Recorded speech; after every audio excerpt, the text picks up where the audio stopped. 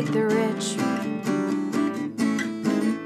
Neolibs are a bitch. Medicare for all. You bros can suck my balls. Fuck your reply guys. Please don't fuck your reply guys. Just listen to Reply Guys. Hello and welcome back to Reply Guys. The leftist comedy podcast for everyone. Yeah. And I'm Mohanad al-Sheikhi. Yeah, I don't know why I jumped into something else. Well, last time we did this, there was no Threads. It did not even exist as a social media app. Yeah, it's I feel like they keep trying to give us different alternatives to Twitter. Blue Sky, I have an account on there, but it seems like it seems like people are kind of using Threads, but it seems like Twitter is still, the main one that people are using. So I don't know. Yeah, I don't know. I haven't really used Twitter that much anymore, and I feel like now every time you comment, like all you see is like replies, like from like verified people who are just fucking insane. Yeah, I know. It's so bad. And then I feel like Threads is kind of like swayed into because it's attached to Instagram. So mostly you see stuff from bigger accounts on Instagram, and those are not the brightest people. Every viral thread that I see is like, what you guys had for breakfast today? And it's like, who are you and why are you here on my page? I don't know what's going to happen. I mean, it does feel like Twitter is kind of slowly dying, but I hope that it's, I hope it dies. I don't know if I should say that because it has been such a useful tool for, leftists in particular, because it's not like the kinds of news that we, value is going to be amplified in most legacy media publications. Maybe it'll be printed, but it's not going to be. Yeah. But I don't know. I feel like everyday Twitter just like the algorithm just like crushes anything that is not just, from crypto bros and like tech people and like the worst people. Yes. Yeah, exactly. So I don't know. I mean, Threads, I like it as a social media app for now. It needs, it still needs work, but for now, I'm just like, fuck it, whatever. I'll just roll with it.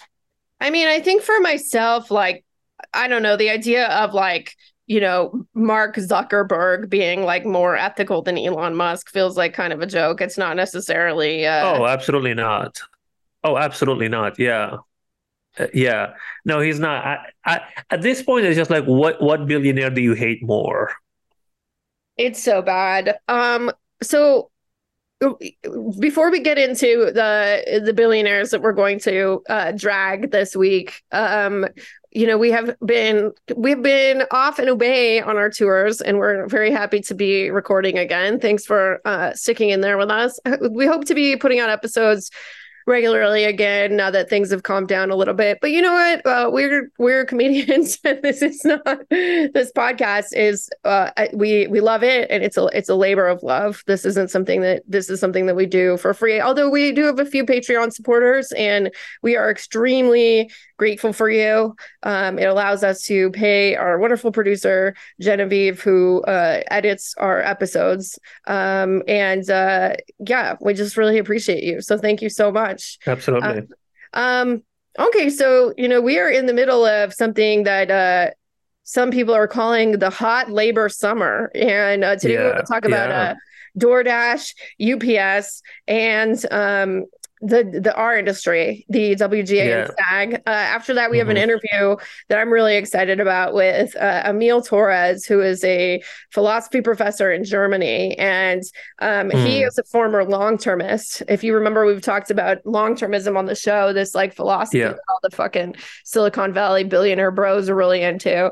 And we really went into it. Like some of the shit that people believe is insane. They made like their own version of like tech utopia Scientology. And it's really strange. So we talked about like, what his process of leaving long-termism was like, how all these people got into it, how pervasive it is. It's really, really, really weird culty shit. And I'm excited about this interview because I think that you listeners, y'all,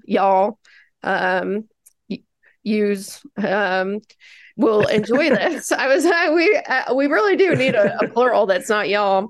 I know. I feel like this is the most progressive version now, but I'm just like, I just can't say it, and it doesn't feel natural to me. Like I have to, like, my brain has to take a pause, and then I'm like, y'all. Yeah, I know, it's very Texas. Well, no, it literally is Texas, or I know it is. So, It is. Yeah. But yeah, we wanted to talk about the strike. I mean, the writer's strike and the actor strike just started like maybe a few days ago, but the writers have been on strike since like April. it's been over 8 days at this point. There's a piece that I enjoyed from Josh Gondelman, who is a friend of the show, and he wrote this piece in The Nation that was really good. Mm-hmm. But his piece was commenting on this statement last week in Deadline from an anonymous source. The studios intended to not bargain through the summer, and that they were hoping that by holding out, that they would be able to basically crush the union, or at least crush the demand. And what they said specifically, the quote in the article was, the end game is to allow things to drag on until union members start losing their apartments and losing their houses, a studio executive told Deadline. Acknowledging the cold as ice approach, several other sources reiterated the statement. One insider called it a cruel but necessary evil. And now the Alliance of Motion Picture and Television Producers, which is representing the studio, of course, they're denying that they, said this, and they're saying it doesn't represent them and that they want to reach a deal. But, like this kind of thing, my guess is it was leaked on purpose. My guess is that yes, this is like, there's kind of a good cop, bad cop, coming out here. That's like one of the problems with anonymous sources, is because it's like, what you can't really figure out what the incentives are for the source. But my guess is that this was said on purpose to demoralize and scare the writers. It's also such an interesting quote, because like the main issue, the reason most of these writers striking are because they spend so much time not working and not making any money. And I'm like, oh, you're just threatening that you will do that to them. Like, no, that's the issue. Like, most of them are not even like getting jobs because of the tiny rooms and all of that stuff. So it's a threat, but at the same time, it's the reality for so many writers that they go so many months without work anyway. Yeah, I think that people really overestimate, like, just how many working class writers there are. I mean, look, there's definitely a lot of rich people in this industry. There's a lot of nepotism for sure.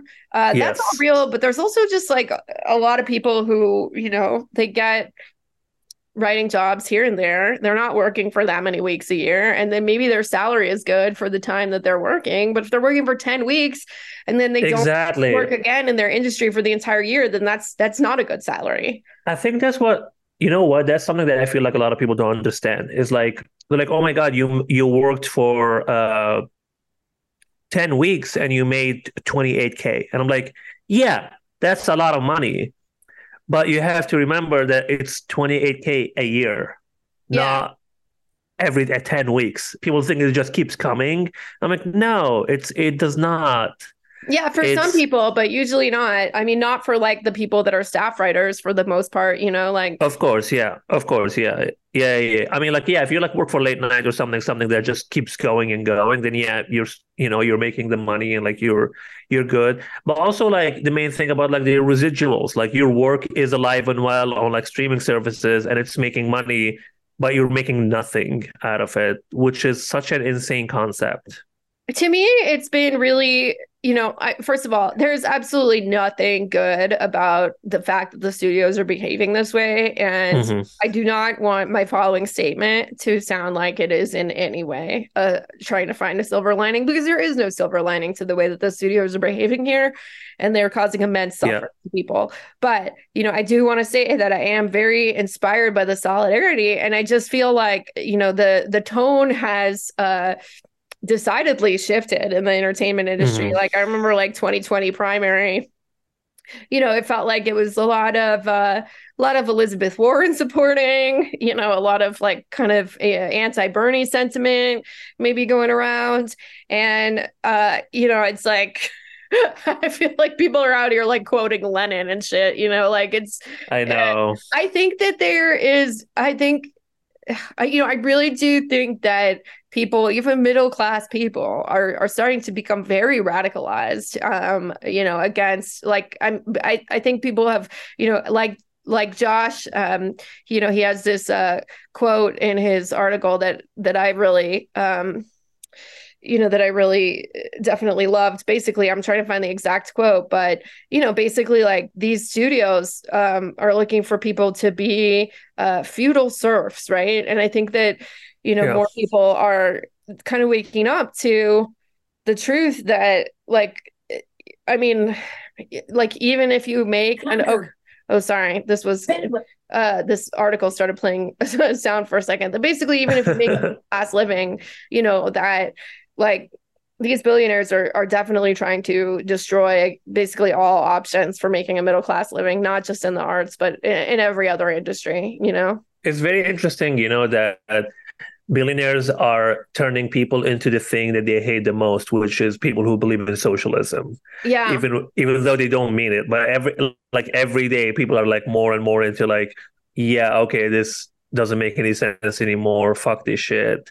Yeah. Because it's And I mean, I think that there's in the 1930s and even after that, like the dominant model of economic thinking was like Keynesian economics, basically, that you had to have a lot of government spending. I'm not going to pretend to be an economist here, but it was markedly different from the neoliberal economics that dominates now in both parties. And like part of the reason for that, like part of the reason that there was so much government spending is because there was a threat from the left, like after the Great Depression, people were not too big into like thinking that capitalism necessarily worked. There had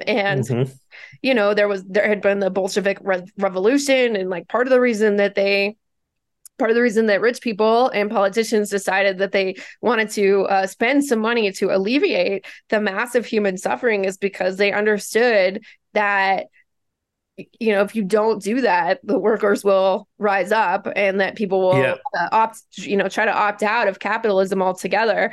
And we seem to be living in this time where, they just think that they can push people however far without, really any meaningful pushback, and I'm not sure that that's true. I mean, all the labor actions that we're seeing this summer, I think people have had it up to fucking here, I know.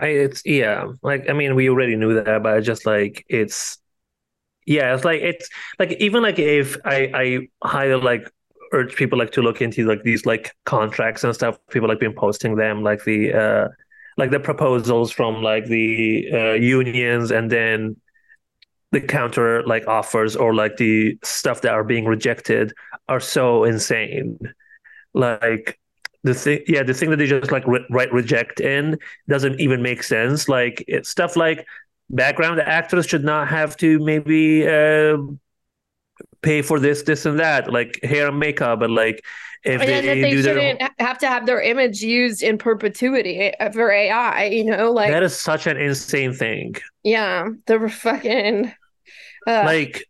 Yeah, you want to use my image in everything you want, but like you don't want to pay me for my like how? Like, why would I say yes to that? Yes.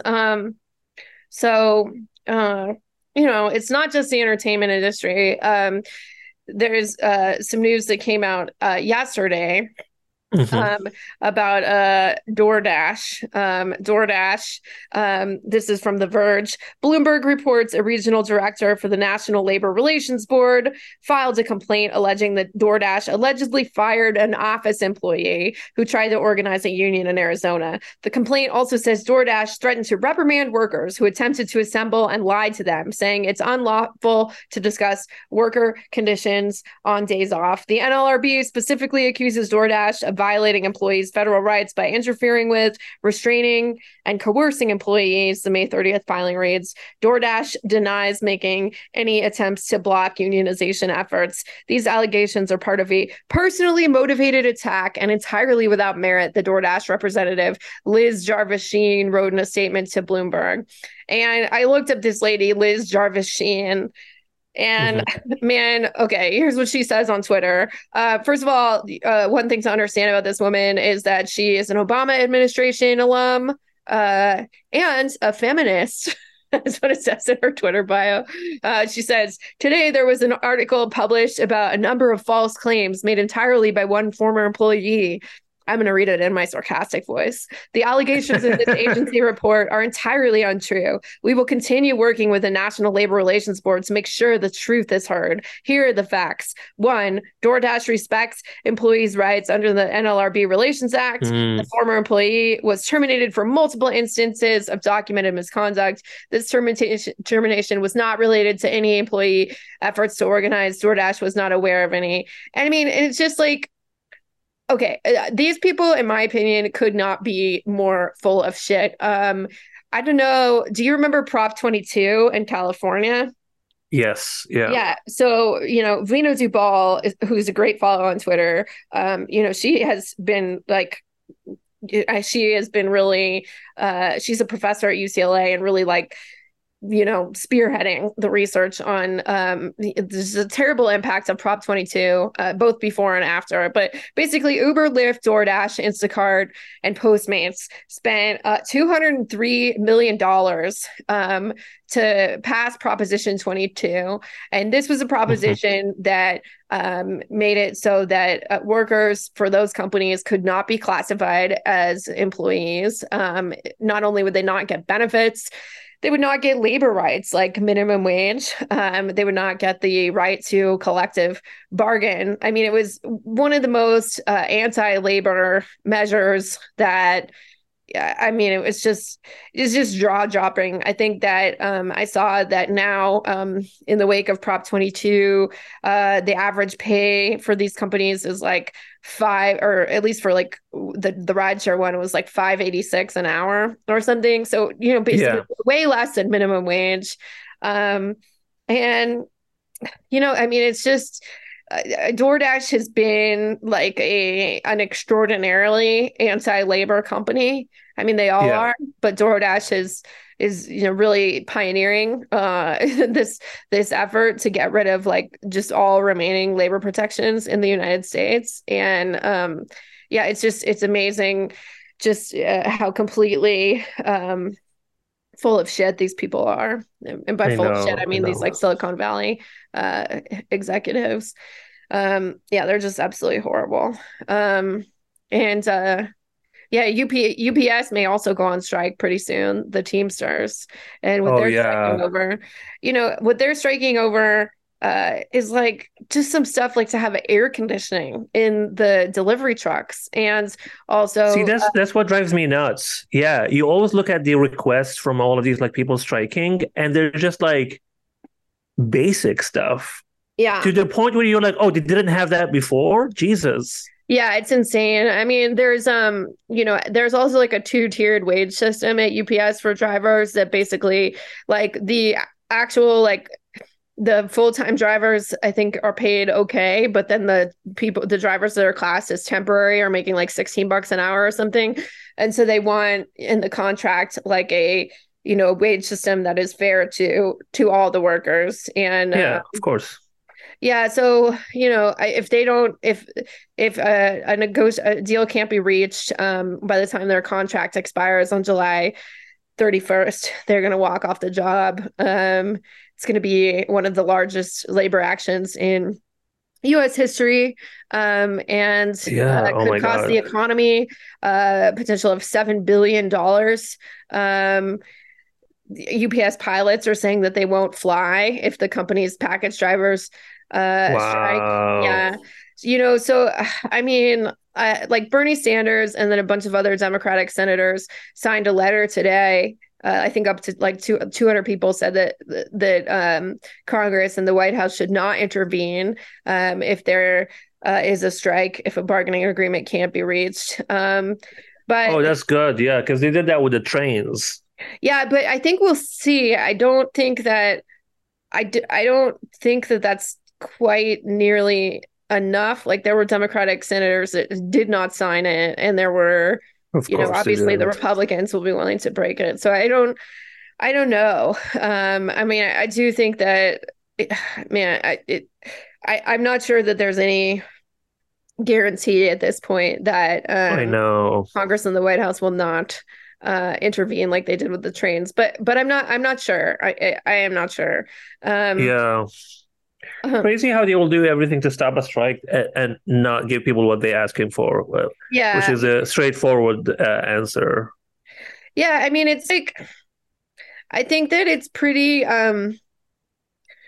the rhetoric around this is also, so it's so anti-labor. It's always like, these people are gonna prevent a small child from, getting supplies they desperately need, and just like so much emphasis on like, the workers, like, hurting American people in some way, like with zero blame towards the bosses. Like, okay, well, how about you just give people fucking air conditioning in their trucks because they're human beings?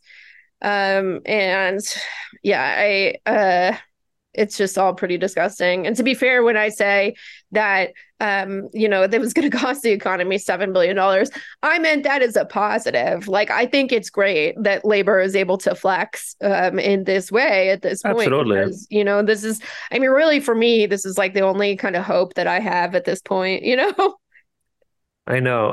I feel like this is the closest thing that we've got into like a workers like revolution in a long time. Like all of these strikes and stuff. And I mean, either people are going to get what they want, or this is just going to more and more people gonna keep striking. And honestly, like it would be great if everyone just stops working. Like one day, like literally 3 days of that, and the economy can just like collapses immediately, all of it.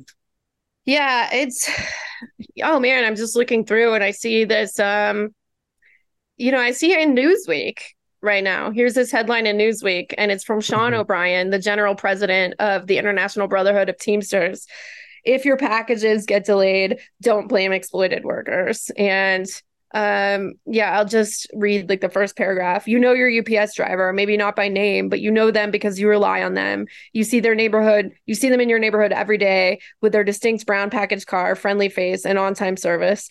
Your UPS driver plus hundreds of thousands of UPS workers represented by the Teamsters need your support, understanding, and compassion because they're in a fight for their lives. And, I do think that, like, look, the legacy media is always going to be on the side of capital always, but I do think that public opinion is pretty pro-union at this point, and that also we're seeing at least a little bit of pro-union media coverage happening. Yeah, which is good. Hopefully more of that, and like less of what you were just talking about like how that young kid who's waiting for something in the mail. And I'm just like, that fucking kid can wait. I don't care. Yeah. Well, it's a very exciting time. And solidarity with all of these unions. And I'm very excited about our interview today. As I mentioned, it's Émile Torres. He's super good. This is kind of about the completely opposite side of it, the moral philosophy of billionaires, if there is such a thing. So please enjoy this, and we will see you next week. Just listen to Reply Guys. Hello and welcome back to Reply Guys. This is Kate, and I am so excited about our guest this week. I know it's been a minute since we've recorded because I've been on tour, but we're back, and I'm just very excited about this guest because I've been following his work on Twitter for quite some time, and he's been talking a lot about long-termism, which is, I think, one of the most wild things that the tech bros have ever latched onto, and that's saying quite a lot. So yeah, he is a PhD, just got a PhD in philosophy, is based in Germany. Thank you for coming on, Émile Torres. Thanks for having me. It's great to be here. So, okay, you've been researching long-termism for a long time. And before we kind of get into any depth here, can you just tell our listeners what the hell long-termism is? Because when I first heard it, I was like, long-termism, oh, that probably has something to do with like thinking about climate change. That sounds good, right? And it's not that at all.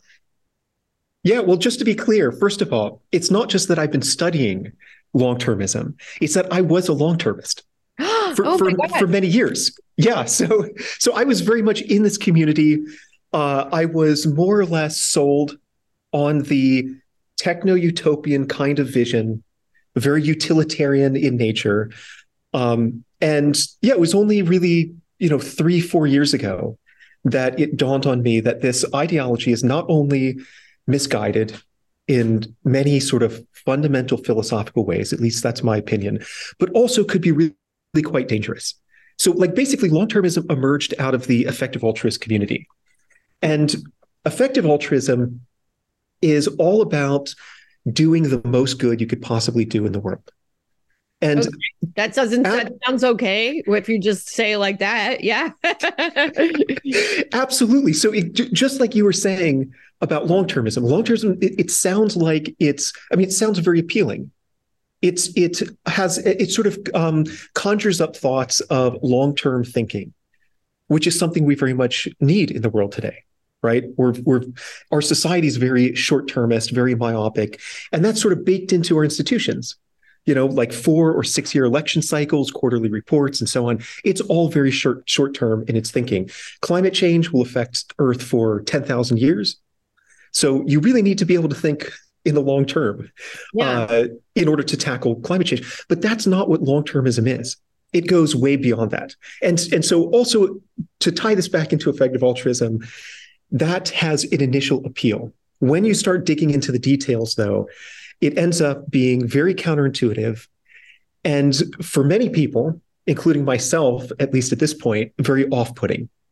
And so, basically, the effective altruists want to do the most good possible. And then at some point, about 10, 12 years ago, effective altruists discovered some of the writings of Nick Bostrom and others. Nick Bostrom is a philosopher at Oxford who's fairly influential, and his publications have had some kind of impact on the thinking of extremely powerful people like Elon Musk. And so Nick Bostrom pointed out that according to contemporary physicists and cosmologists, the universe could remain habitable for an extremely long period of time. Furthermore, the universe itself is really huge. So if we escape Earth, we could survive for maybe something like 10 to the 100 years in the future. That's a 1 followed by 100 zeros. So it's a really long period of time, much longer than the universe has existed so far, which is 13.8 billion years. And furthermore, if we spread throughout the accessible universe, the future human population could be enormous. And the reason this matters is the effective altruists. If you're an effective altruist and what you want is to positively impact the greatest number of people possible, and if it turns out that most people who could exist will exist in the far future, then what you should be doing is not focusing on, or at least not focusing so much on helping the mere 8 billion who exist right now. Really, you should pivot towards the future, try to figure out ways that you can positively impact the lives of this enormous number of people in the far future. So that's the heart of long-termism. What struck me when I first learned about effective altruism and also long-termism is it gives a moral justification to acquiring immense wealth, even if the way you acquire it is unethical. Like with the kind of like, I think I first heard about effective altruism on like Sam Harris's podcast or something, to which I'm not a regular listener, but I'll dip in every once in a while to see what the hell is going on with those guys, you know? But it's like this idea that if you, you know, let's say you work for, you know, Raytheon or something, and, you know, you make money in a way that is going to be considered unethical by many, or even maybe something slightly less bad. Let's say you're, you know, like a high level like finance person or whatever. Like, as long as you're donating a certain percentage of that income, you can be you know, a good person still. And that long-termism kind of, it just takes that idea and puts it on steroids. Like Elon Musk is, you know, like as long as he's doing something that could conceivably be, you know, beneficial to humanity, you know, billions of years in the future, like his space exploration or whatever, then okay, who cares what he's doing now? Because, you know, there's a way of thinking about this where he's still moral. So it's not surprising to me that rich people love this shit. Yeah. Yeah, totally. It has a natural appeal to wealthy individuals in power because it tells them not only are you morally excused from not focusing on things like global poverty, but you're a morally better person by taking your money and donating it towards long-termist causes. So this would be like reducing so-called existential risks, ensuring that the creation of artificial general intelligence results in a utopian world rather than the AGI, artificial general intelligence, just annihilating humanity. So you are a morally superior person for focusing on these long-termist causes. And you're exactly right. I mean, there's this idea that was born from the effective altruist community called earn to give. And so this is the idea that, you know, maybe the best way to maximize the amount of good you do in the world isn't to go work for a nonprofit, for example.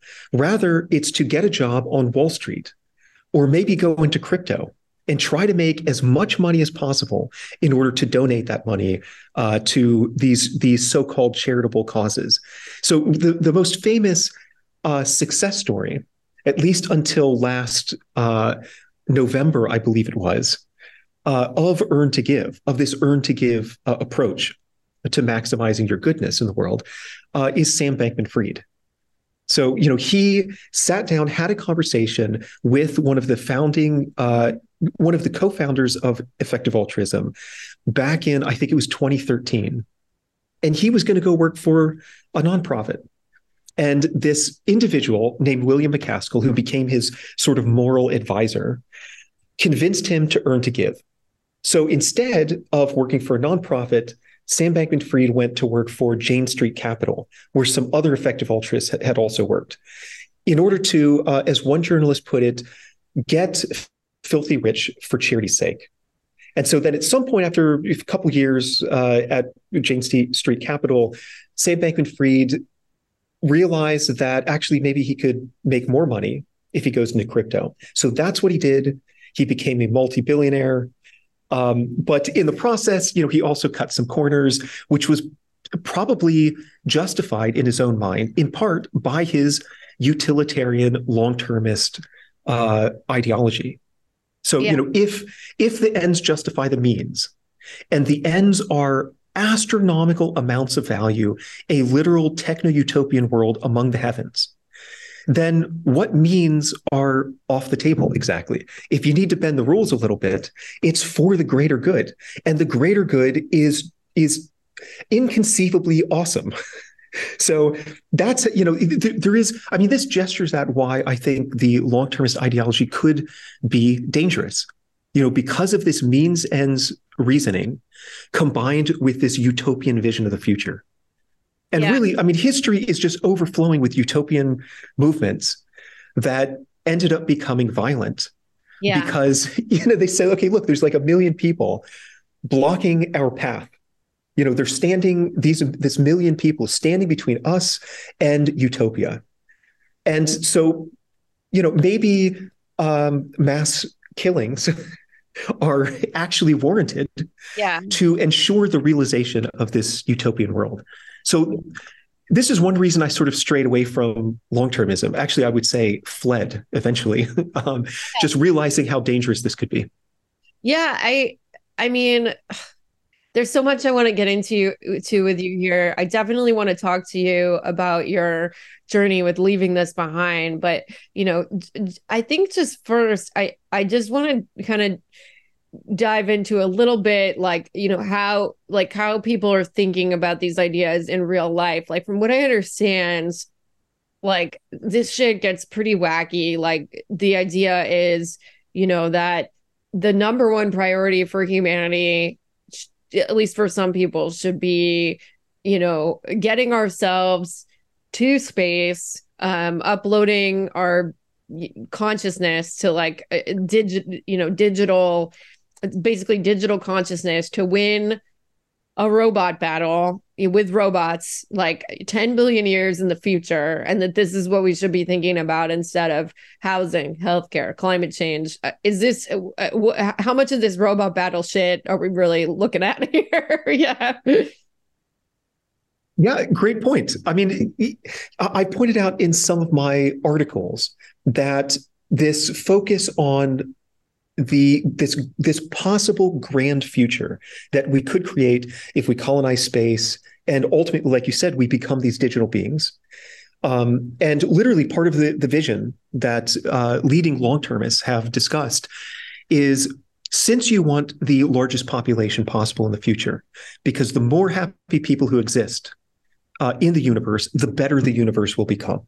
That's a component of this utilitarian ethical theory that's been really influential among long-termists. So ultimately, you want to become digital because you can cram more digital people into some, whatever unit of space, per unit of space, than you can biological humans. So ultimately, the vision is to go out into space, colonize the accessible universe, literally to build planet-sized computers that would run these virtual reality worlds in which trillions and trillions of digital people would exist. And so that way you maximize the future human population, and in doing that, you maximize value. Yeah. And maximization is at the heart of the long-termist ideology.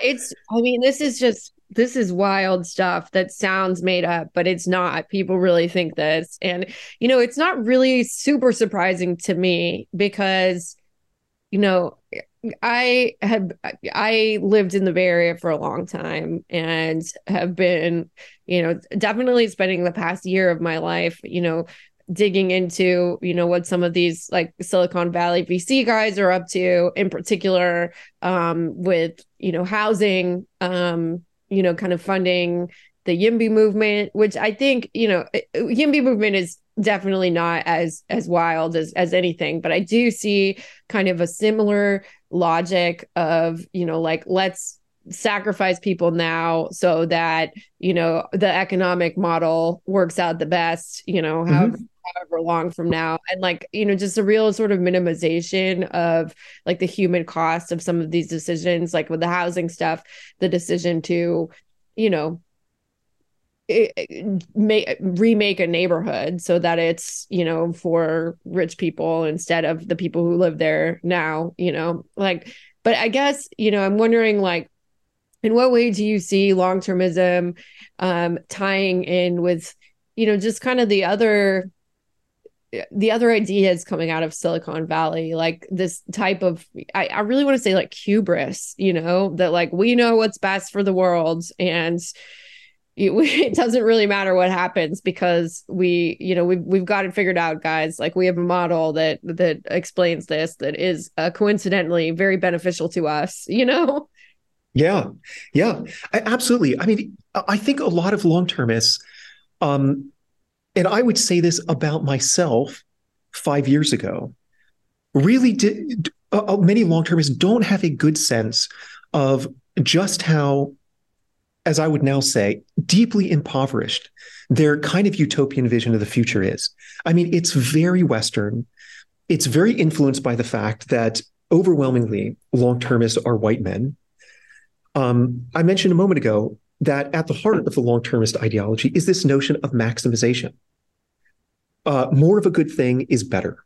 So if you've got like, 1 unit of happiness, if that even makes sense in the first place, 2 units is twice as good.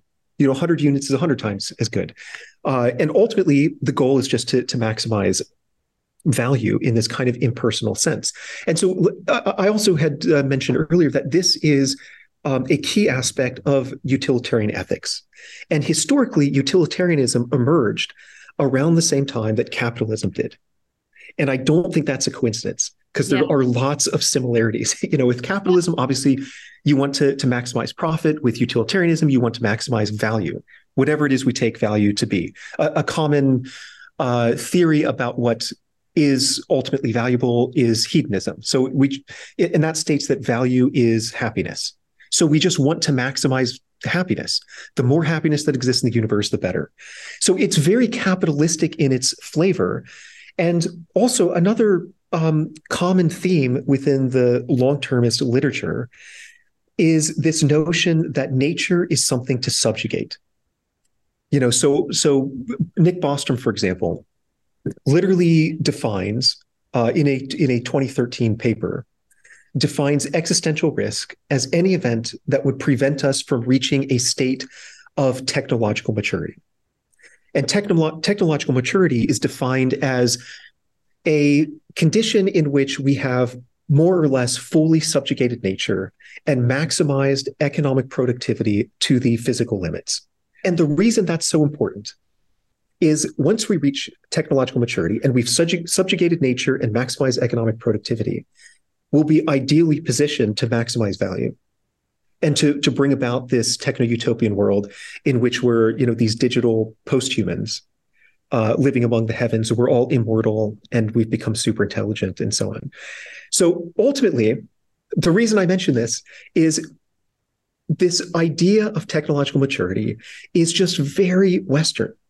It's about, economic productivity and just subjugating, controlling, subduing nature. And, that's an idea that is at the heart of the Western scientific tradition. Goes back to Francis Bacon.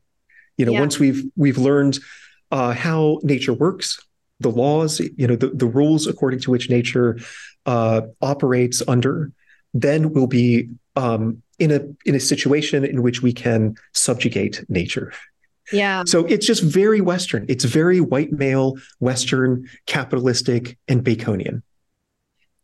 If you were going to, you're in kind of an interesting situation because you were very in with these people, but you also live in Germany. You're very far from Silicon Valley. You're not in tech at all.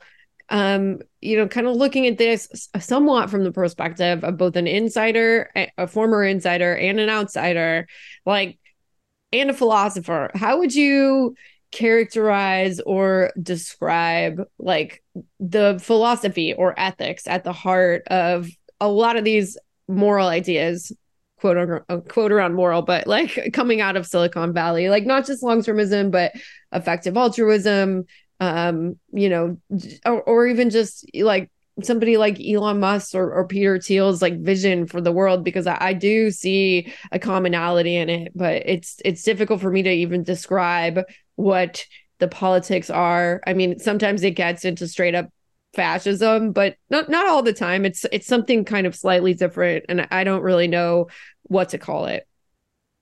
Yeah, I would say that the ethical views accepted by these people are deeply problematic. In fact, one of the reasons that I came to the conclusion that long-termism is flawed is I started writing a book on the ethical foundations, the philosophical underpinnings of the long-termist ideology. And this book ultimately became part 2 of the book that I have forthcoming in just a few days. And so the more I dug into the ethical aspects of long-termism, the less convincing I found them to be. And the more problematic they were. I mean, a lot of it comes back to this notion of maximization. It's there's no discussion. Actually, if you look at the long-termist literature, there's almost zero serious discussion about questions pertaining to things like the meaning of life. It's ultimately everything comes down to just more is better. And there's literally a section in the book that was published by William McCaskill, the moral advisor of Sam Bankman-Fried. This was a book that came out last summer and was kind of the Bible of long-termism, supposed to be the authoritative text. And he actually has a section titled Bigger is Better, where he's arguing that, the ultimate aim should be to increase human civilization as much as possible. And so he literally writes that an implication of this is that there is a moral case for space settlement. So you can start to see why billionaires who are eager to spread beyond Earth, maybe to escape the catastrophic consequences of their own actions, find this worldview very appealing.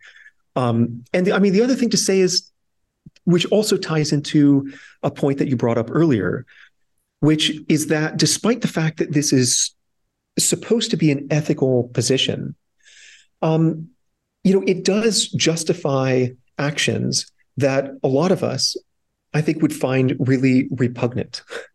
Yeah. So, the minimization and trivialization of problems that are not deemed to be existential, I think would be an example of this. And literally, Nick Bostrom has argued that the worst catastrophes of the 20th century, so the two world wars, of course, the Second World War includes the Holocaust, this horrendous genocide and all the eugenics policies of the Nazis. So World War I, World War II, the AIDS pandemic, the Chernobyl accident, the 1918 Spanish flu, just really awful things that happened in the 20th century, that in the grand scheme of things, as bad as these events were to the people directly affected, they're ultimately just mere ripples on the surface of the great sea of life. And I'm quoting him there, because from this grand cosmic perspective, they haven't significantly affected how much happiness or suffering will have existed.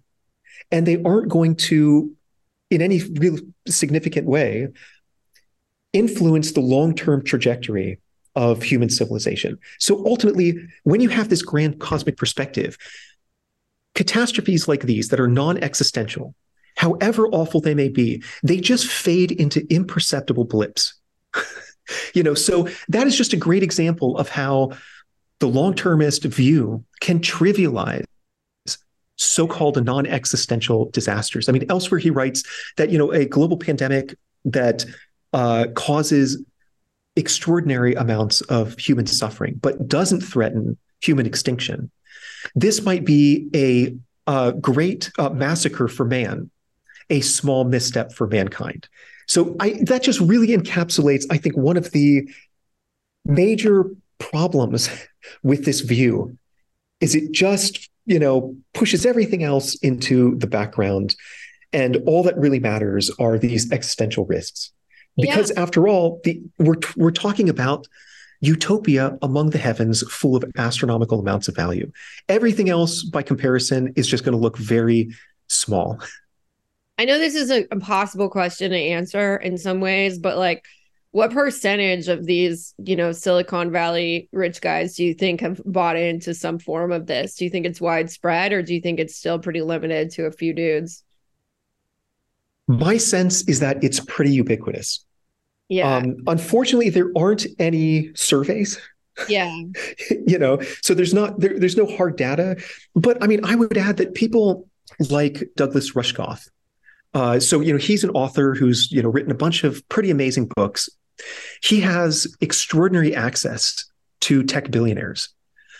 And in his most recent book, which is called The Survival of the Richest, he recounts a number of many interactions he's had with tech billionaires, in which they have expressed explicitly that they believe the future is digital, and that ultimately they're going to be able to upload their minds to the cloud, become digitally immortal at that point, and that the long-term future of humanity is not here on Earth. The Earth is just the cradle of humanity. And once we mature and get past this sort of reckless adolescent stage that we're in right now, we're destroying the planet, then we're going to spread beyond Earth and colonize other galaxies and so on. So he refers to this as the mindset with a capital T and a capital M. He never uses terms that I use. So, I've introduced this acronym, TESCREAL, which begins with transhumanism and ends with long-termism. And it's this bundle of ideologies that is overlapping and interrelating in all sorts of ways. What I mean by the TESCREAL bundle of ideologies is basically what he means by the mindset. And so in his book, he's reporting, based on firsthand interactions with these individuals, that the mindset is pervasive, which the implication of that is that TESCREALism, this bundle of ideologies, including long-termism, that is also pervasive. This is based on firsthand interactions with tech billionaires. He writes in his book that they imagine the future being digital and, eventually we're going to colonize space and so on. And the mindset is basically exactly what I mean by the TESCREAL bundle of ideologies. So the implication is that this TESCREAL bundle, beginning with transhumanism and ending with long-termism, itself is very ubiquitous within Silicon Valley. And okay, so you were really into this stuff. You talked a little bit about, as you were writing your book, you started to have some suspicions, but what was your actual process of leaving this stuff behind? Yeah. So on the one hand, it was thinking a bit more carefully about the ethical aspects. And again, I just found it to be, I increasingly found the arguments underlying long-termism to be unsatisfactory. On the other hand, I started to read about the history of utopian movements, in particular, utopian movements that became violent. And I realized that at the core of a lot of these movements were two components. One is a utopian vision of the future, and the other is a broadly utilitarian mode of moral reasoning. So that's just, ends justify the means sort of thinking. And when you put those two together, you get something that could justify, in the minds of true believers, all sorts of extreme actions, including violence, including in some cases genocide.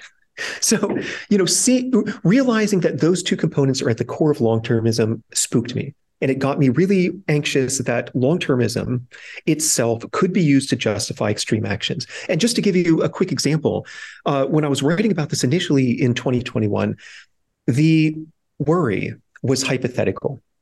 If you fast forward to 2023, that's not the case anymore. So, for example, you have an individual named Eliezer Yudkowsky, who is very much at the heart of this TESCREAL community, very much a long-termist, a transhumanist, somebody who has been influential in the development of these ideologies. And he argued in a Time Magazine article that we should be willing to risk thermonuclear war in order to prevent artificial general intelligence apocalypse. And his reasoning was that thermonuclear war is going to kill lots and lots of people, but it's not going to be an existential catastrophe. There will be several billion survivors. And in fact, the best science backs this up. If there's a thermonuclear conflict, a billion people will survive. So that's plenty enough to carry on civilization and ultimately realize astronomical amounts of value in the future. And so that's why he thinks that we should risk thermonuclear war in order to avoid the AGI apocalypse.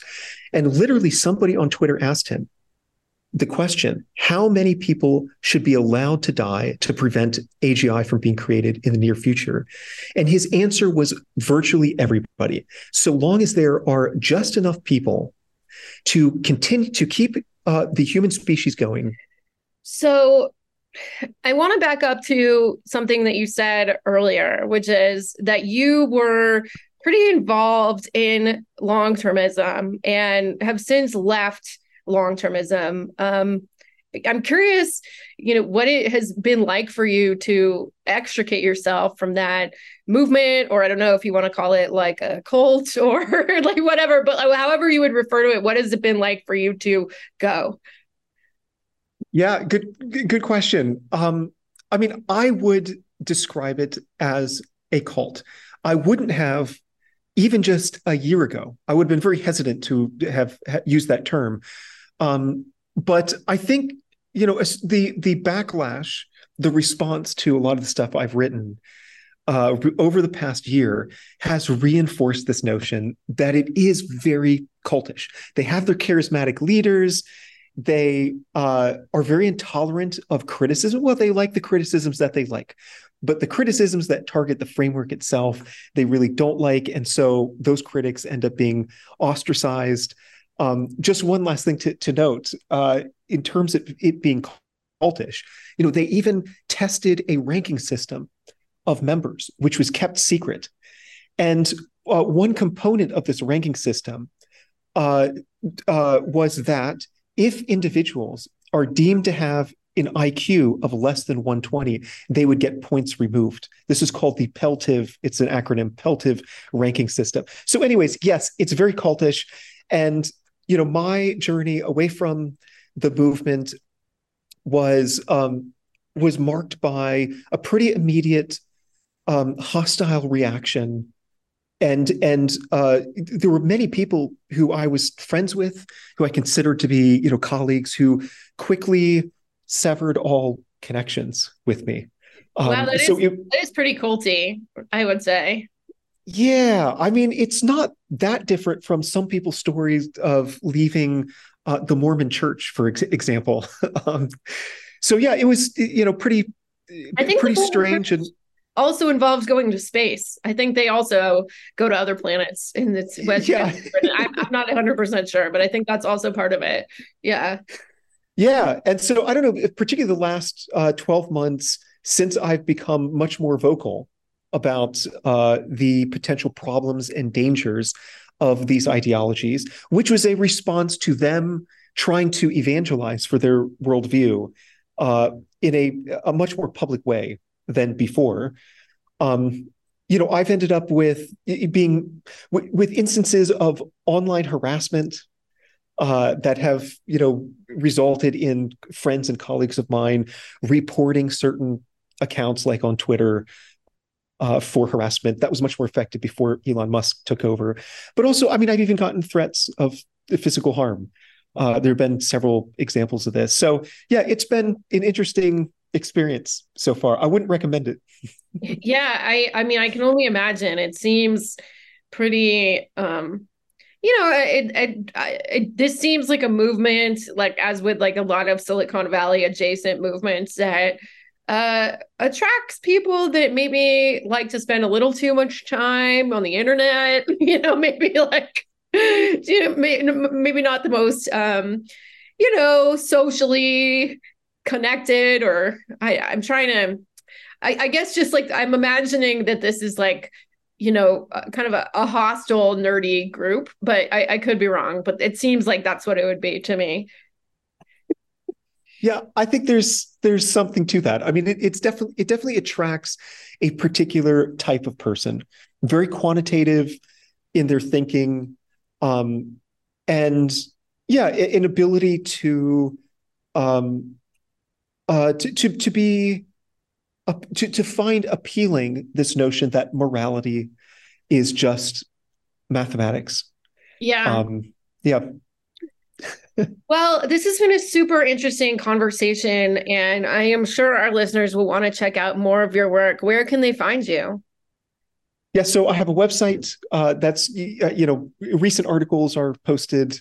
I update that website quite frequently, and that is Riskology. So risk and then ology, as in the study of risk. So xriskology.com. And Riskology is also my Twitter handle. I'm still on that app for some reason. And you have a book left. Out. Yeah. Have a book out that just came out a few days ago, and it's called Human Extinction.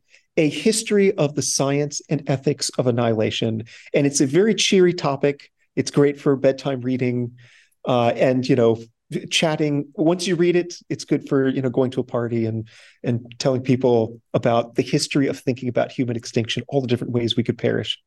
Okay. So, yeah. Well, I can't wait to read that on my beach read this summer. That'll be a nice, relaxing book to carry with me by the ocean. This has really been such a fun conversation, even though the topic is a little dystopian, but it's been so nice to meet you, and good luck and congratulations on leaving the weird space cults, I guess. Yeah. All right. Thank you. Thank you. This is wonderful. It's really nice to meet you and a lovely conversation. Thank you so much for listening to Reply Guys. If you like the show, please rate and review us on Apple Podcasts. It really helps other people find us. The show is hosted by Kate Willett and me, Muhannad Al-Sheikhi. Our producer is Genevieve Garrity. Our theme song is performed by Emily Fremgen and written by Emily with Kate Willett.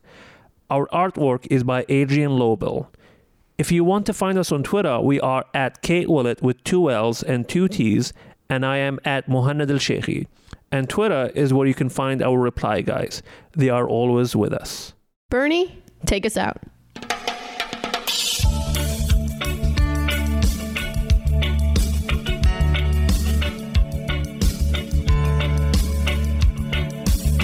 As I went walking that ribbon of highway, I saw above me that endless skyway. I saw below me that golden valley. This land was made for you and me. This land is your land. This land